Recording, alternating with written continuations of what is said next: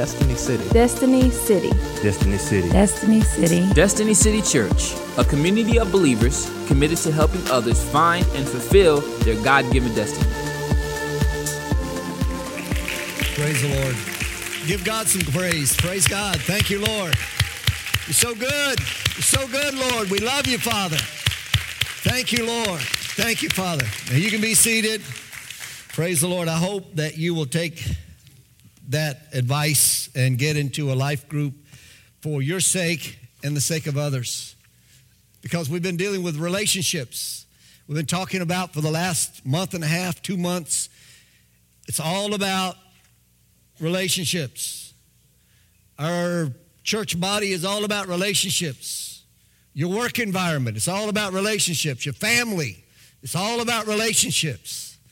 You are in relationships whether you like it or not in one way or another. You can say, well, I have to separate myself from everybody else so that I'm not in relationships, but you're still in relationship.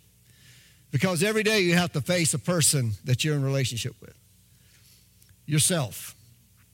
But I want to talk to you today about the most important relationship we have to deal with in our entire life, and that's our relationship with the one who made us, our Father, God himself. He's either just our creator, someone that we may casually acknowledge, or even someone that we may say doesn't exist. And just because we say something doesn't exist doesn't mean that it doesn't exist, because it's there.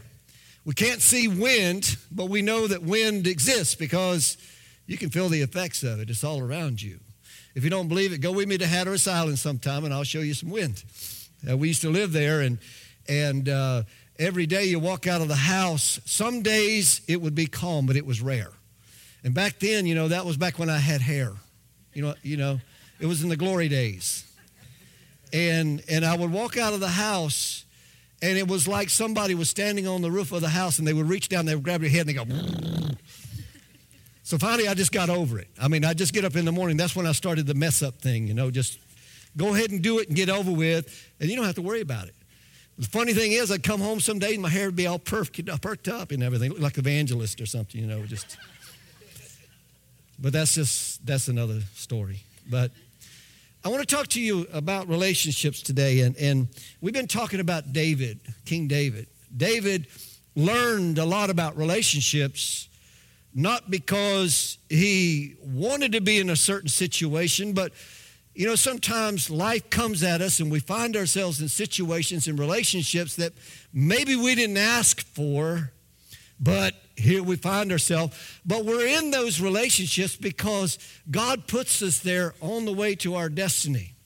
Remember, David was just a simple shepherd boy. I imagine that there were times after David began to rule and reign as a king that he just wished that he could have been back out in the field with his Taylor 914 CE, singing to the sheep, writing psalms and just not having to deal with people, Because I've heard pastors say, I love pastoring, it's the people I have problems with. I don't feel that way. That's the greatest thing about pastoring is being around people, because I'm a people person. I just love people. And so that's a good fit for me. David loved sheep, and he was called a shepherd for that reason. And he was good at it. But we know how David, when God wanted to anoint a king, now the people had selected a king, and his name was Saul. It didn't turn out too good.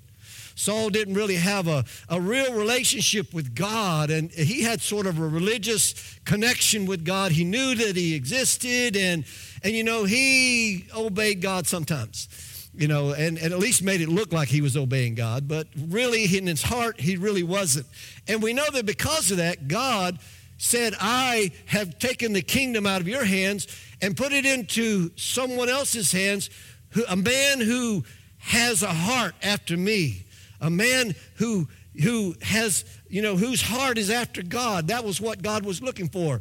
And so there was a young man who fit the profile, but at that time he was just a shepherd boy. I don't know how old he was, maybe 17, 18 years old. I can't imagine a 13, 14-year-old boy out in the middle of nowhere taking care of sheep and knocking bears and lions in the head. So he had to be a little bit older than that, I would think. But he's out there tending sheep, and God sends Samuel to Jesse's house, which is David's father, And he tells him to go there and anoint the next king of Israel. And we know how Samuel goes. And David has these 7 brothers. And Samuel walks in and he sees all of them. And he starts picking them out and saying, sort of, it's Eliab. And maybe it's this one or that one. But it wasn't any of them. And so after he had looked down the line, he asked Jesse, he said, do you have another son? He said, something's just not, the Holy Spirit's just not pointing out anybody here.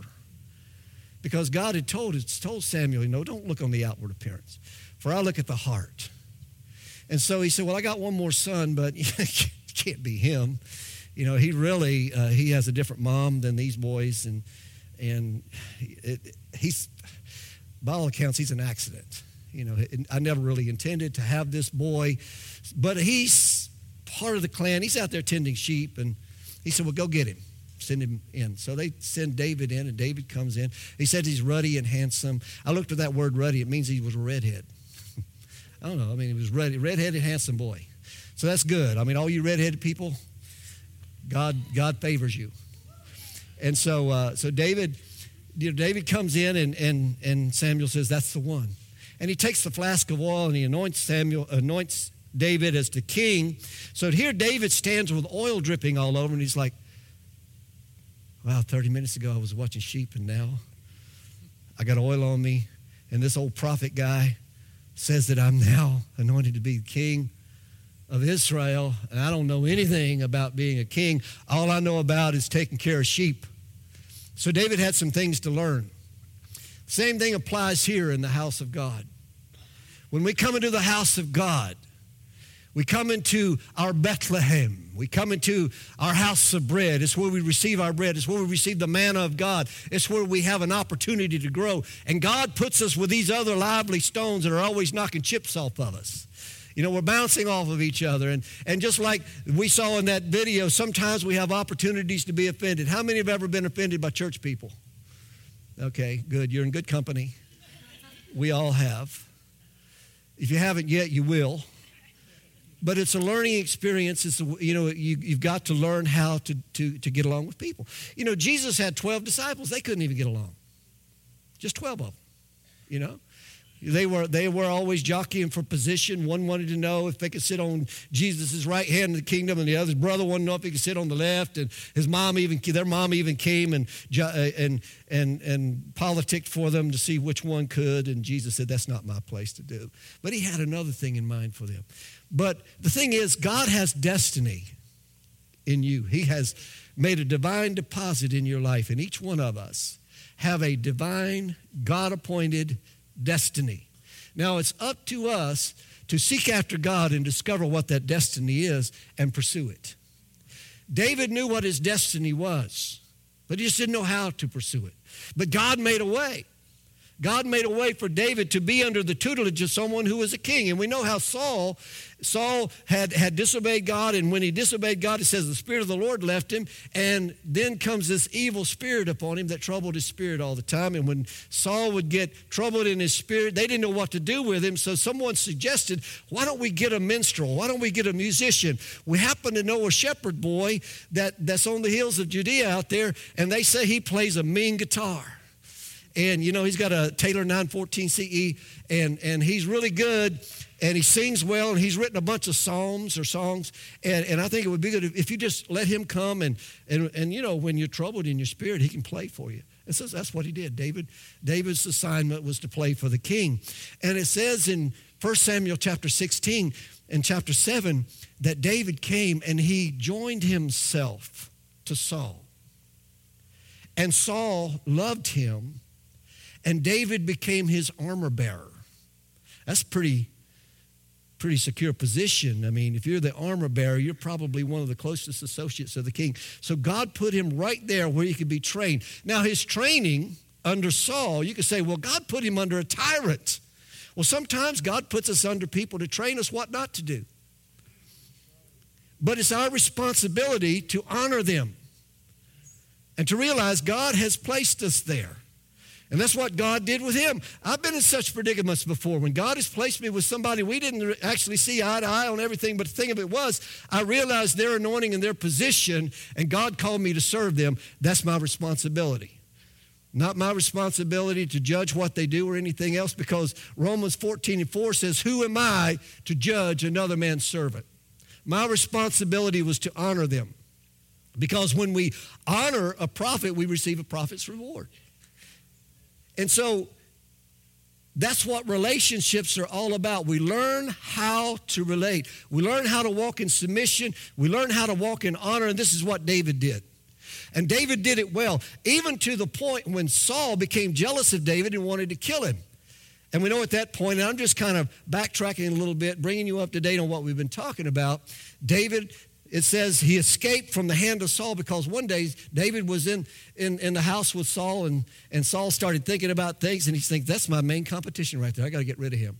So he starts throwing darts at him. I'm not talking about the kind you throw at a dartboard. I'm talking about javelins, spears.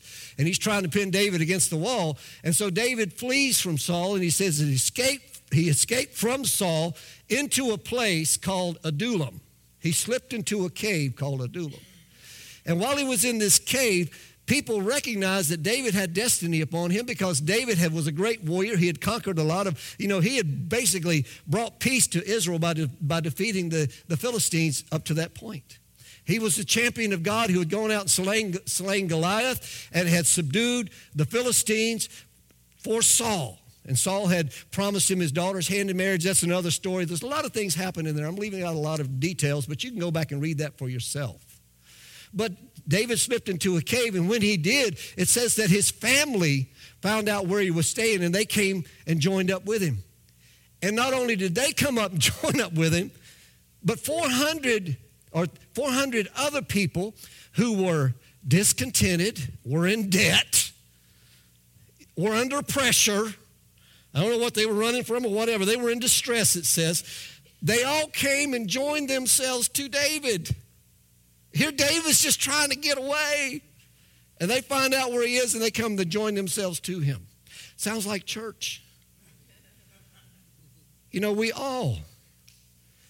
Someone told me one day, they came in and they said, Pastor, I see so many people that I was in the world with. I was in drugs with. I visited the bars with them. I said, isn't it great?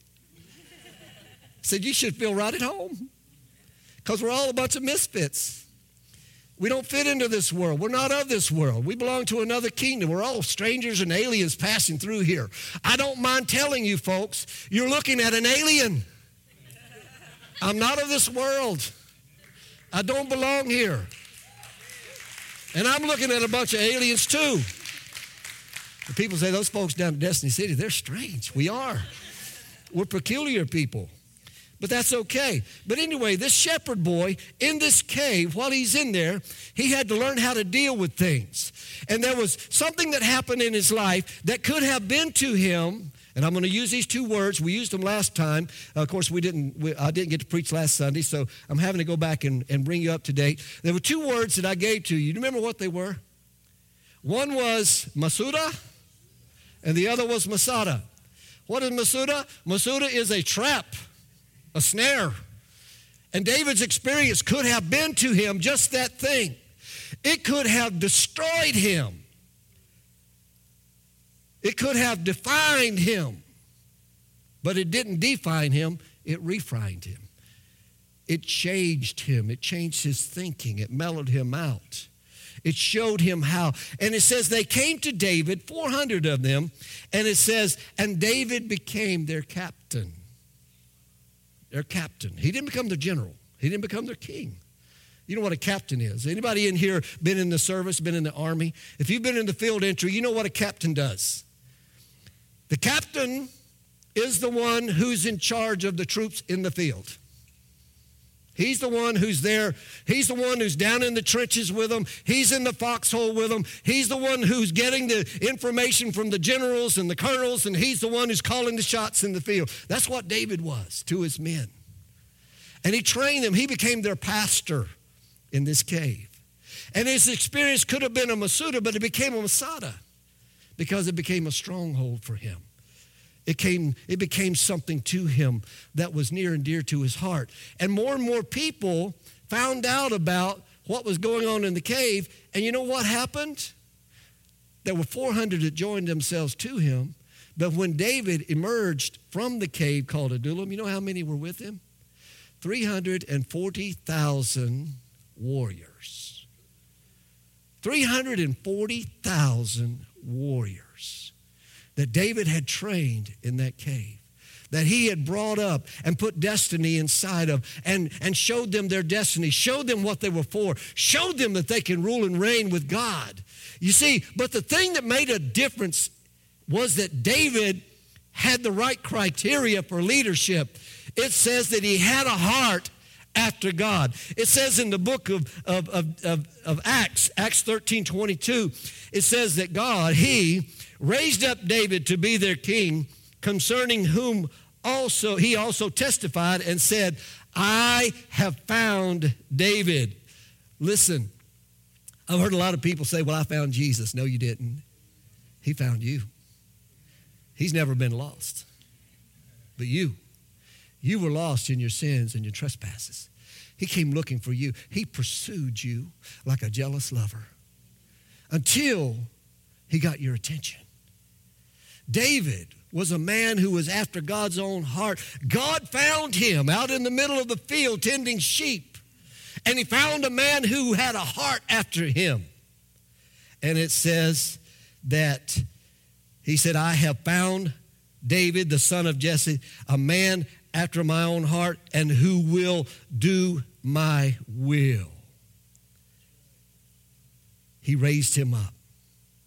He raised up David. God raised him up and grew him to be the king from all his brothers. That word raised up in the Greek is the word egidro. It means to cause to raise up, to set up right. Now, God has done the same thing to us. He has called you. He has set you up. He has set you up right. And we have a course. We have a destiny to follow. And God wants each one of us to do that. And once we do that, then we fall into the favor of God. I love it.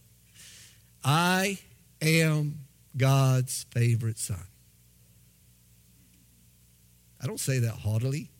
I say that humbly because that's the way I feel. But you are too. We're favored. We're highly favored of God. That's why when people ask me how you doing, I say I'm blessed with the best, no stress, and highly favored. Amen. I truly am. God's favor is upon my life. Do you realize I could have died so many times, but God has spared me for a reason? The devil has tried to knock my legs out from under. He's tried to kill me. He's tried to take me out, but God has destiny in me, and I'm not going anywhere until he's done with me. Gary, you're the same way. I know I have a shelf life, okay? I have a purpose. And I will not die until I have fulfilled that purpose. David, it said of David in Acts 13:36, it says, and David fulfilled the purpose of God for his generation, then he died. That's what I want to do. But in order to do that, it takes a relationship with God. It takes a relationship with him. David had a relationship with God that Saul did not. Saul had a relationship with God. We all do. We all have a relationship with God. Either we are his children or we are not. He's still our creator. He's still our Father. He's the one who created us. He's the one who breathed life into us. The word Father is the word pater. Each one of us have a beginning. Each one of us have a father. But those of us who know him, whom the Spirit of God has come into our heart and entered into our heart and breathed life in us, we have a papa. We have a daddy. There's a big difference between daddy and father. I see illegitimate children all the time. They don't even know who their daddy is. They have a father. They have someone who, however it happened, whether it was lovemaking or whether it was forced upon them or whatever happened, they provided the seed to give them physical life. But they're not their daddy. But God has given us a relationship with him whereby we call him Papa. We call him Daddy.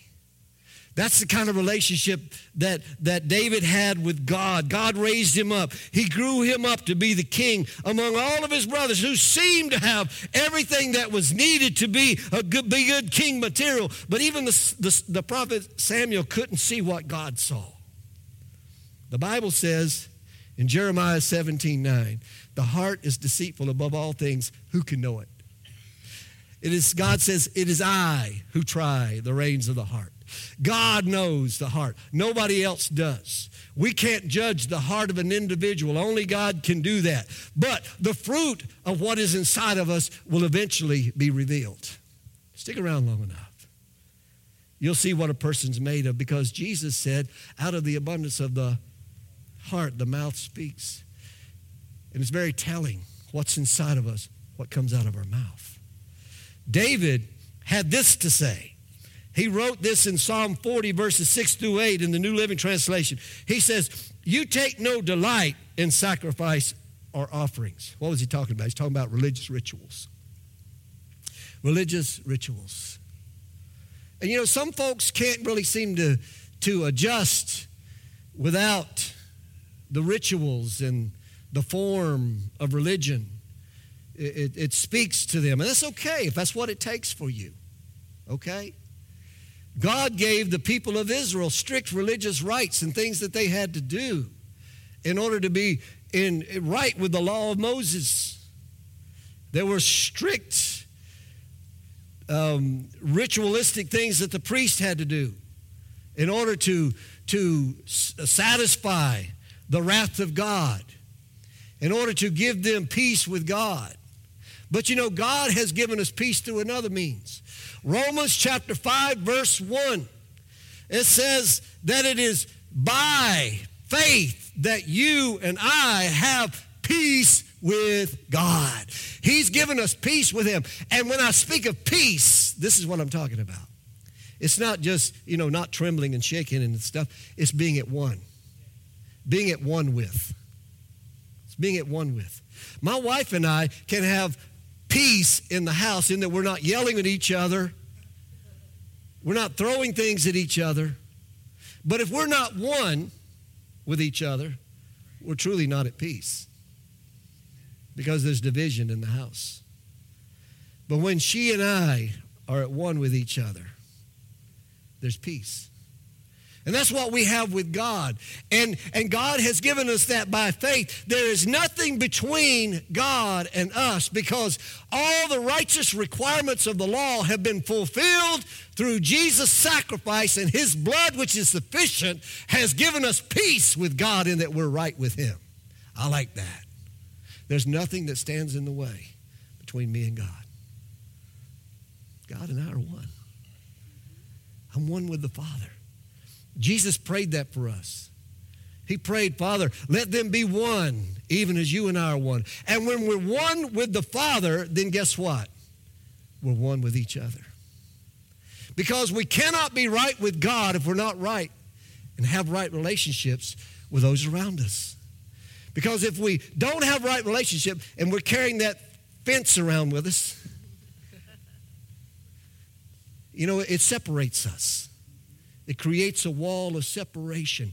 And we have to deal with that. We have to destroy that offense. We have to break it down. We have to deal with it. David dealt with all those things when he was in the cave. God even sent Saul into the cave for David. Think of that.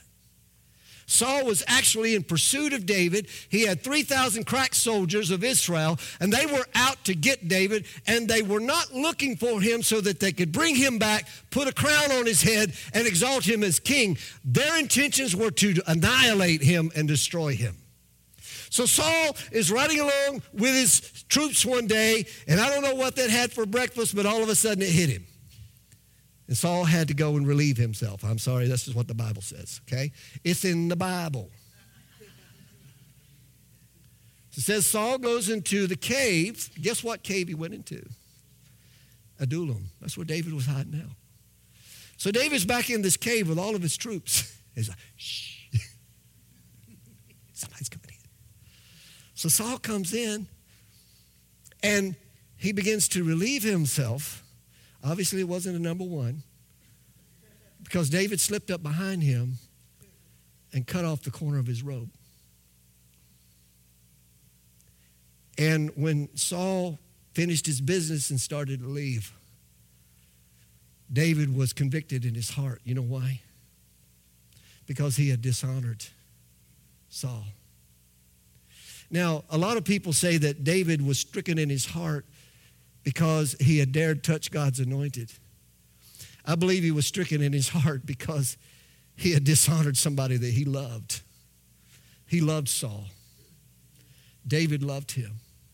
Because he cried out to Saul and he said, "My father, Papa."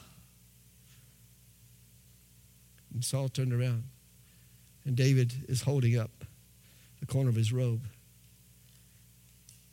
And he knew immediately what that meant. David had opportunity to kill him, but David didn't. And there was another time when Saul was asleep with his troops and they were worn out. They'd been chasing after David, and David came upon Saul while he was asleep, and had one of his crack soldiers with him, and they went and took his very spear out of the ground beside his head. And his soldier said to him, "Let me kill him." Let me just pin him to the ground, and we can pin Abner to the ground too, his general. We can get rid of both of them, and we can put you on the throne, and you will be the king. We can take a shortcut here. We don't have to go through the process, and sometimes we want to take shortcuts. We want to do things our way when God says, "No, let me handle it. Let me do it my way." And so he didn't. David said, "I will not touch God's anointed. I will not do it. I cannot touch God's anointed. I can't touch this man. I love this man too much. I can't do it." And so David didn't. But God raised David up, and David learned these things in his relationship because he was a man after God's own heart, and he understood something about God that many don't understand, and that is this, that God is a God of mercy. He's a merciful God. If God wanted to take vengeance upon his enemies, don't you think that God could have already? Don't you think that God could have destroyed us? And every one of us would have been guilty, and every one of us could have been in that number, because the wrath of God is revealed against all unrighteousness, and that's where you and I were. If you read the book of Romans, you will see that in Romans chapter 1, and it talks about mankind, and it talks about how we were reserved for wrath. But through what Jesus did, God removed his wrath and his justice from us, because he rightly could have destroyed us because of our sin, but he had chose instead, because the Bible says in Romans 3:23, all, everybody say all have sinned and fall short of the glory of God. Every one of us. But God didn't choose to kill us. He did not choose to destroy us, but God chose to show us mercy and grace. He chose to make us at one with him through the blood of Jesus by his grace. Not only did God choose to remove his wrath from us, God chose to favor us and adopt us into his family. Wow. I have some friends that had a son that was 20 years old, and he was working in a convenience store, just trying to earn a little bit extra money. And a young man came into the store and for no reason took a gun, put it to his head, and pulled the trigger. They caught up with him. They tried him. They put him in prison. And this couple, who were pastors, knew that they had to forgive this man. And it was difficult. You can only imagine someone takes the life of your beloved son. It was the only son they had. And they knew that in order to be right with God, they had to forgive him. So here's what they did. They went and requested permission to visit him in prison. You know, it's very difficult for someone who has been harmed by someone to visit them in prison. But miraculously, God made a way that they could go and to visit this young man in prison. So they began to start to visit him. They would visit him every weekend. And they would go and they would tell him this one thing: we forgive you. We forgive you. God loves you. God wants to forgive you. He doesn't want you to bear the guilt of what you've done. And I forgive you, and God forgives you. We want you to know that. And after a while, that message began to get through to this young man. And this couple determined in their heart that they were going to forgive him of what he had done. Justice said that they could have cried out, they could have demanded the death penalty for this young man. That's what justice would have demanded. An eye for an eye and a tooth for a tooth. They took my son, kill him. But they chose rather to show mercy. Mercy is when we deserve punishment, but we don't get it. They also wanted to show something else, the grace of God, the undeserved love and favor. To that young man, they started bringing him gifts, started loving on him. That young man gave his heart to Jesus.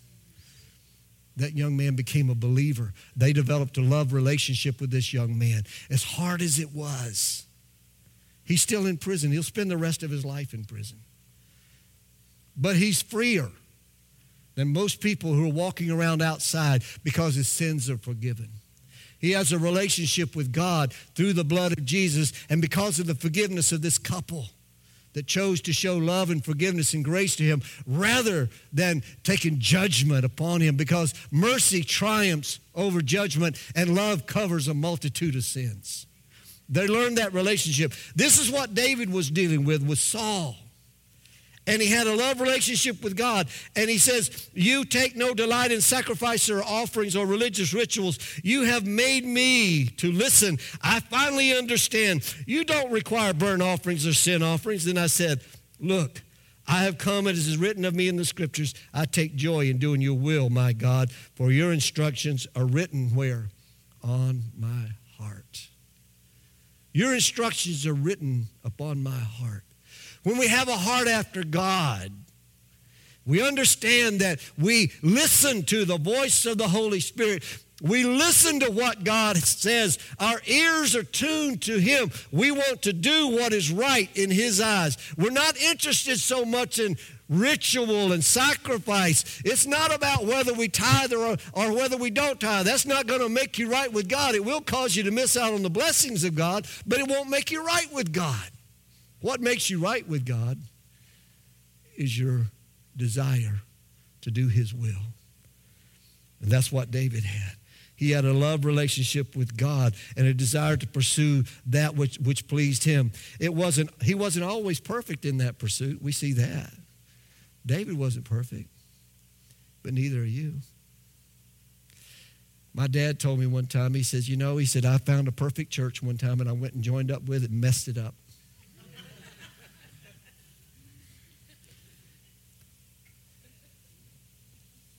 The thing of it is, God has provided a means to deal with our indiscretions. It's a thing called grace. It's a thing called mercy. And I like what it says. David or Paul, the Apostle Paul talked about, and Ken brought that up on Thursday night. If you weren't here, you missed it. Sorry. But you still got opportunity to come catch it this week. On Thursday night, Ken is doing his book, Who Do You Think You Are? Just this advertisement there. It's really, really good. But anyway, he was talking about Paul and his struggle that he talked about in Romans chapter 7. He said that struggle of wanting to do good, wanting to do what's right, and not doing it. And not wanting to do what was bad and yet doing it. Anybody ever struggle with that? Here you want to do, I'm going to read the Bible next week. I'm going to finish the whole thing. That's a good thing, right? You don't do it because you realize, you're incapable. Too many distractions. I'm not sure it's a good thing anyway. But anyway, because you're just reading it for religious purposes. But it's another story. But here's what he said. He talked about his struggle, and he says, "Oh, wretched man that I am, who shall deliver me from this body of sin?" He said, "But thanks be unto God." Thank God for His Spirit. And in Romans 8:1, he says, "So there is now no condemnation for those who belong to Christ Jesus. And because you belong to Him, the power of the life-giving Spirit has freed you from the power of sin that leads to death. The law of Moses was unable to save us because of the weakness of our sinful nature. So God did what the law could not do. He sent His Son in a body like the bodies we sinners have, And in that body, God declared an end to sin's control over us by giving us his Son as a sacrifice for our sins. He did this so that the just requirement of the law would be fully satisfied for us, who no longer follow our sinful nature, but instead follow the Spirit. Those who are dominated by the Holy Spirit think about the things that please the Spirit. So letting your sinful nature control your minds leads to death. But letting the Spirit control your mind leads to life and peace. For the sinful nature is always hostile to God. It never did obey God's laws, and it never will. When you think about that word sinful, what does that mean? Being full of sin. Always thinking about things that are not in line with the will of God. That's where your mind is. And the world loves to feed that. You know, I mean, there's so many things that the enemy uses to feed our minds if we allow it to be so. I won't even go into them. Y'all know. Even our telephones these days. I mean, the enemy has set so many traps for us. Facebook, fake book, whatever. Facebook, and you know where you make fake friends, virtual friends. You know, you friend somebody you don't even know. I'm having a real relationship with them. You talk to them, but you won't talk to the people sitting next to you. You know, I've seen it. I've been in situations where you got 10 people sitting around and nobody's talking, but everybody's sitting there going, you know. Some people got thumbs, big around my wrist where they've been. But we don't have real relationships. And the devil has set that up for us. Some people even have virtual church. For those of you who are watching this morning on Facebook Live, you're missing it because you're not here. Don't let that take the place of being in the house of God. There, I said it. And if I offended you, I'm not sorry. Because the Bible says, forsake not the assembling together of yourselves and encouraging one another. And so much the more as you see that day approaching, not so much the less. So, if you were able to drag your carcass out of bed and go to work tomorrow morning, you should have been here today, or else you're just being disobedient to God. Case closed. Okay, thank you.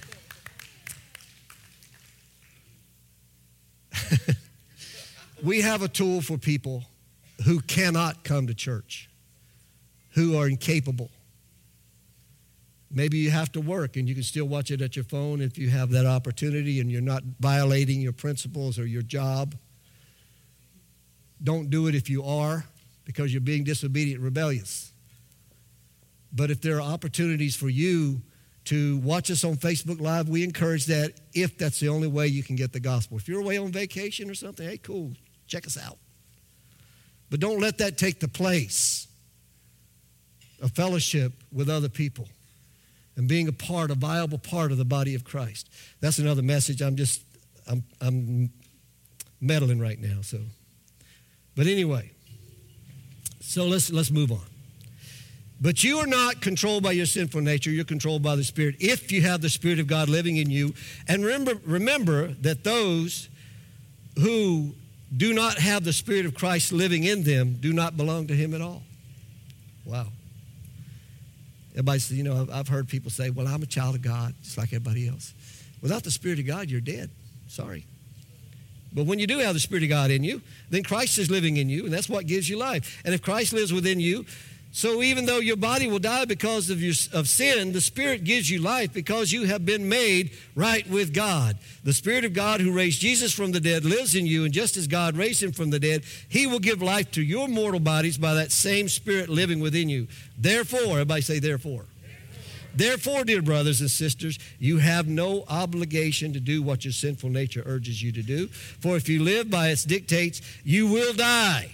But if through the power of the Spirit you put to death the deeds of your sinful nature, you will live. For all who are led by the Spirit of God are children of God. And this is the good part. So you have not received the spirit that makes you fearful slaves. God hasn't called us and put his thumb on us and says, now I want you to wiggle like a worm. You got to do this, you got to do that. Don't smoke, dip, chew, run around with the boys that do. Don't do this, don't do that. Wear your hair this way, wear your hair that way. Da, da, da. He doesn't do that. He set us free from all that stuff. And instead, he says, you have received God's Spirit when he adopted you as his own children. I love that. It was God's choice. You were God's choice. You were not illegitimate. You were chosen by him. You were adopted into his family. And because you were adopted into his family, and Paul is speaking to Romans, and they understood exactly what he was talking about, because what Paul was saying under Roman law, once you were adopted into a family, you received full rights as sons, and you could not be in any way disowned. You're part of the family. Hallelujah. I love it. So I understand this. I can pick my friends, but I'm stuck with my family. I got to love you. I got no choice, but I choose to. We've been adopted. He says, he says, you have received God's Spirit when he adopted you as his own children, and now we call him Abba, Father, Papa, Papa, Papa. For his Spirit joins with our spirit to affirm that we are God's children. And since we are his children, we are his heirs. In fact, together with Christ, we are heirs of God's glory. But if we share his glory, we must also share his sufferings. Hallelujah. I love it. The Apostle Paul said in Romans 3:10, he said that, oh, that I might know him in the power of his resurrection, being made conformable unto his death, in order that I might attain unto the resurrection of life. Being made, sharing in his sufferings, being made conformable to his death. That was Paul's desire. You know, it's a badge of honor. Remember the apostles when they were taken and they were beaten and thrown into jail, Peter and John. And so when they got out the next day, they were rejoicing that they were chosen to share in the sufferings of Jesus. They were glad. Hey, it's a cool thing, you know. Hey, Pete, I know what that cool been beaten. We stood up for Jesus. We shared in his sufferings. That's just the coolest thing. So most of us don't want to do that. So our relationship with God is as his sons. We've been adopted into his family. We've been made joint heirs with Christ. You know what kind of position that puts us in? We were once under the penalty of sin and death. We were alienated from the life of God because of it, but now because of Christ and what he accomplished at Calvary, we have a brand new relationship with God. We were once under his wrath. Read about it in Romans chapters 1-3. But because of what Jesus, now by faith, we have been made right with God and we're at peace with him. 2 Corinthians, y'all know this verse, 2 Corinthians 5:16-17 says, so we have stopped evaluating ourselves from a human point of view. At one time, we thought of Christ merely from a human point of view, but how differently we know him now. That means that anyone who belongs to Christ has become a new person. The old life is gone. A new life has begun. A new life has begun. I think of it this way. You know, before I came to the Lord, I had some illicit relationships that went nowhere. Anybody ever been there? You know, you've been in abusive relationships where someone is just using you for whatever purposes. They use you. They get tired of you. They abuse you. When they're done with you, they leave you hurting and scarred. Anybody know what I'm talking about? Or someone, say, is in a bad marriage. They're in an abusive relationship in a marriage where they're beaten, they're belittled, they're talked about, they're put down all the time, they're made feel less than, and they're humiliated. That's what sin does to us. And we were once married to that. We were in a bad relationship. I was in a bad relationship. Then along comes Jesus, and he sees me. And for whatever reason, he finds me attractive. I don't get it. Because I certainly wasn't attractive, but he pursued me like a jealous lover. He said, I want that. I want that boy. I want him in my kingdom. I want him so bad. I love him so much. And he loved me so much that I was under the penalty of death because of the things that I had done, which were horrific. You see, I had sinned. And because I had sinned, I was under the sentence of death, because the soul that sinneth shall surely die. Every one of us are there. Every one of us. I was in a bad relationship with the very one who caused that, and he was my lover. Bad. I'm talking about Satan himself. I served him. I did whatever he wanted me to do. I didn't understand that there was someone who could love me so completely, someone who could love me so much. Until one day, God gave me a revelation of how much Jesus wanted my love, how much he desired me. When I saw that he had placed himself on the cross to die in my place for the things that I had done, he loved me that much. And when he did that, I said, I've got to leave my old lover behind, and I've got to join myself to this one, because he loves me so much more than this other one. And you know what? My Jesus since then has never, ever, ever put me down. He's never humiliated me.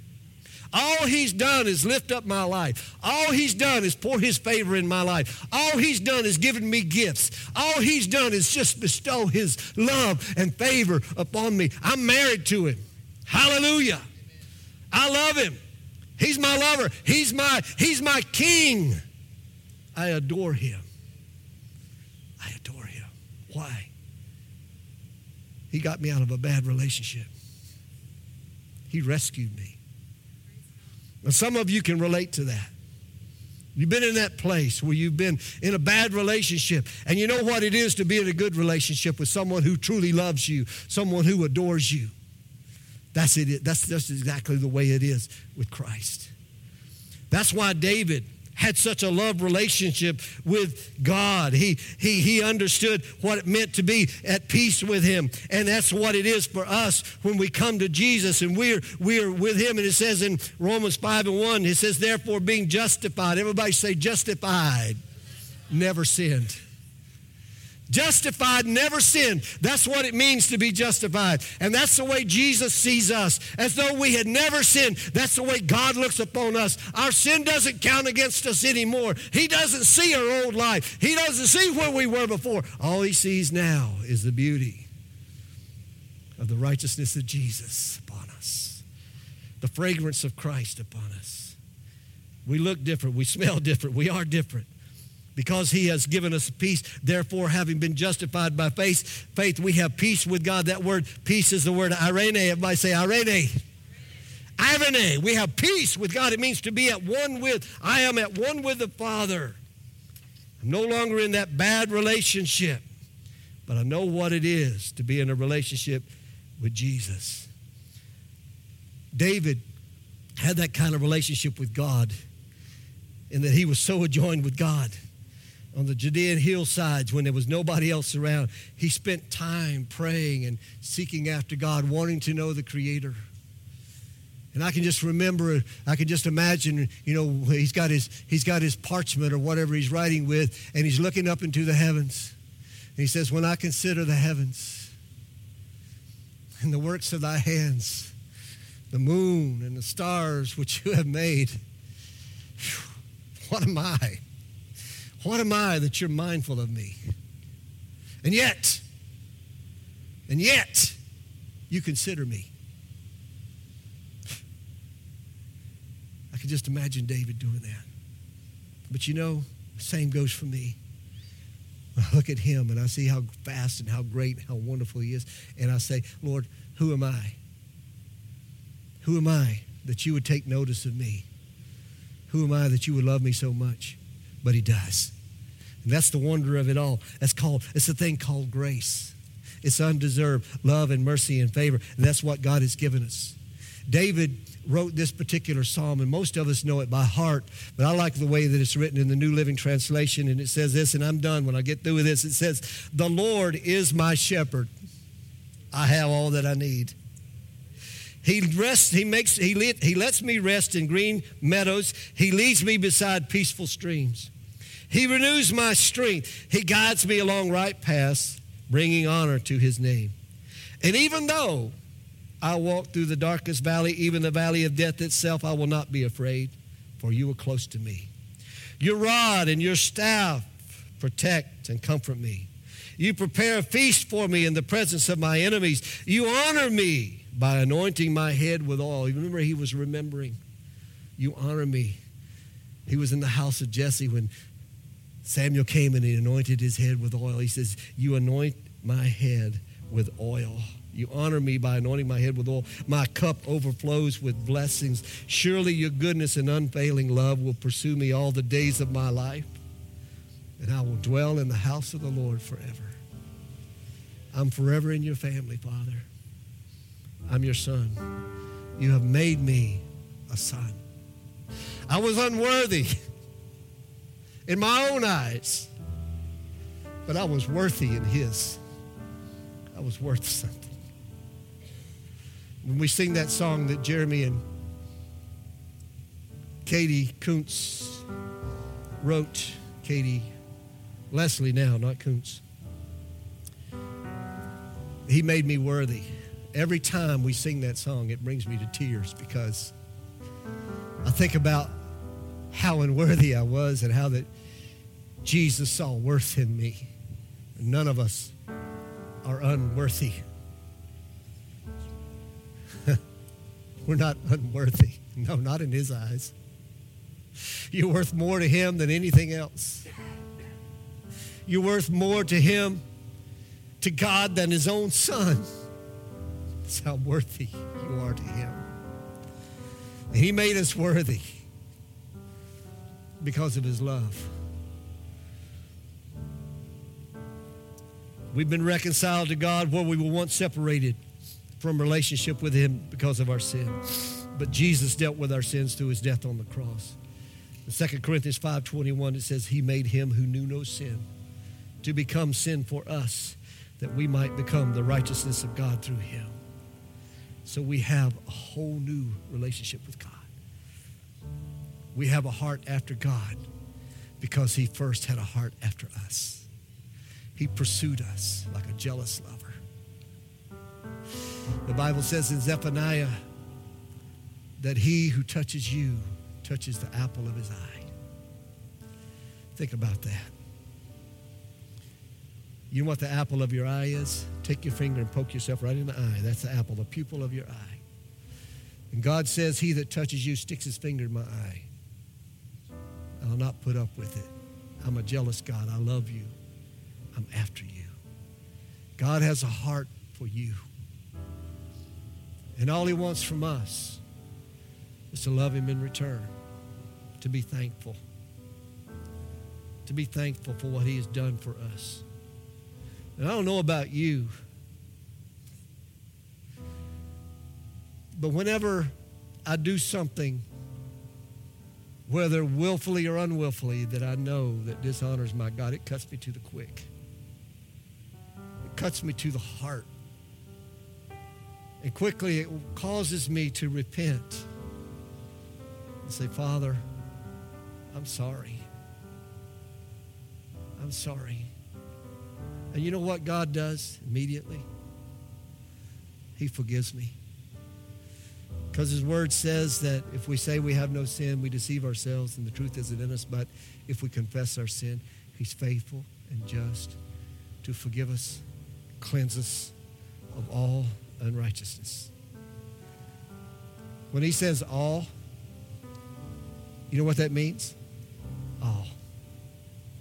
Every bit of it. He loves you. He loves you. He cannot unlove you. We can't understand that. The only way we can understand it is through the relationship we have with our children. Because we love our children, right? Can you in any way possible, is there any way possible that you can unlove your kids? No. You're going to love them no matter what they do, right? It's the same way. He loves you. He's jealous for you. He's jealous for you. Oh, how he loves us. How's that song go? He is jealous for me.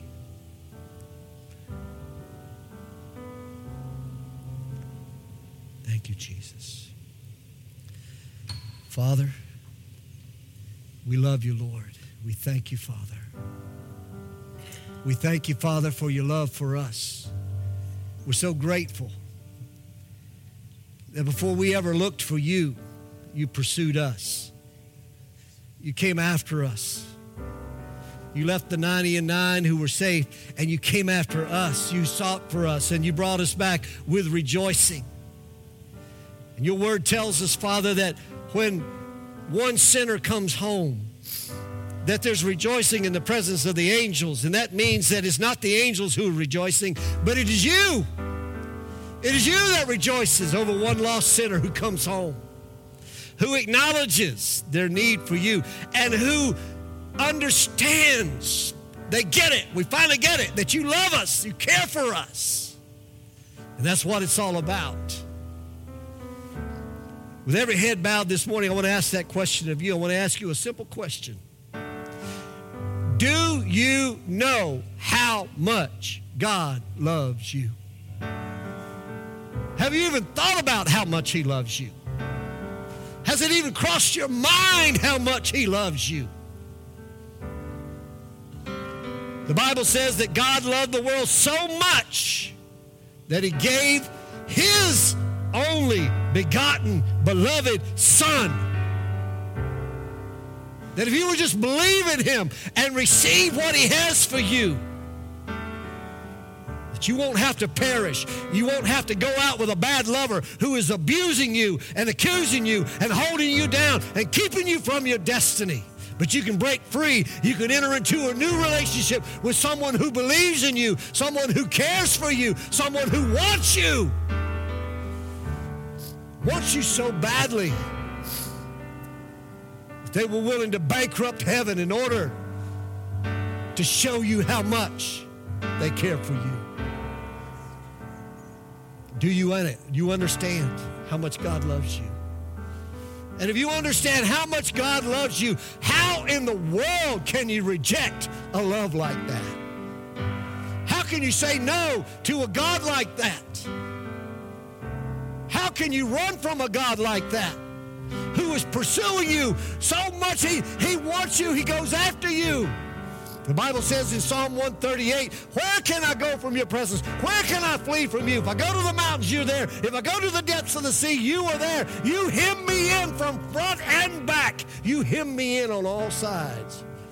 Listen, if you're here this morning, God's pursuing you. He's going to keep after you. He loves you so much, he's not going to let you get away. Where can you go from his presence? You can't. My dad tried. He moved all the way to the bottom of the world to try to get away from God. Didn't work. Went all the way to Australia. Thought he could get away from God. Thought he could get away from the conviction of his sins and the love of God that God was calling out to him. But he could not. Because God was in pursuit of him. God knew exactly where he was at. And one night my dad got a revelation of it.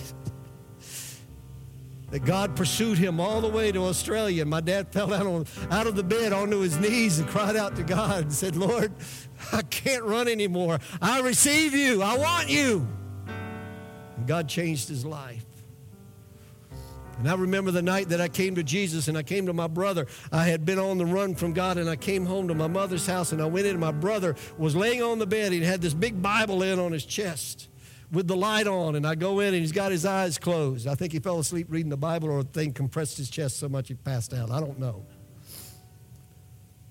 But I tapped him and I said, his name was Paul. I said, Paul, I'm tired of running. He popped up. He says, who are you running from?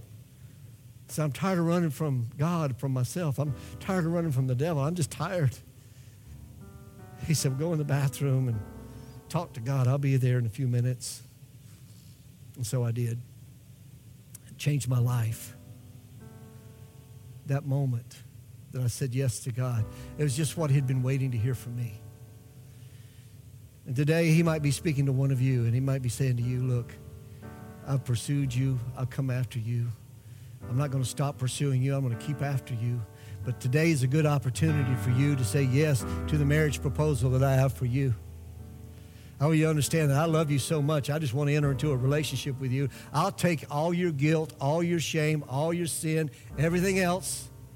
And if you decide that you want it back, that's your choice. But I'll take it.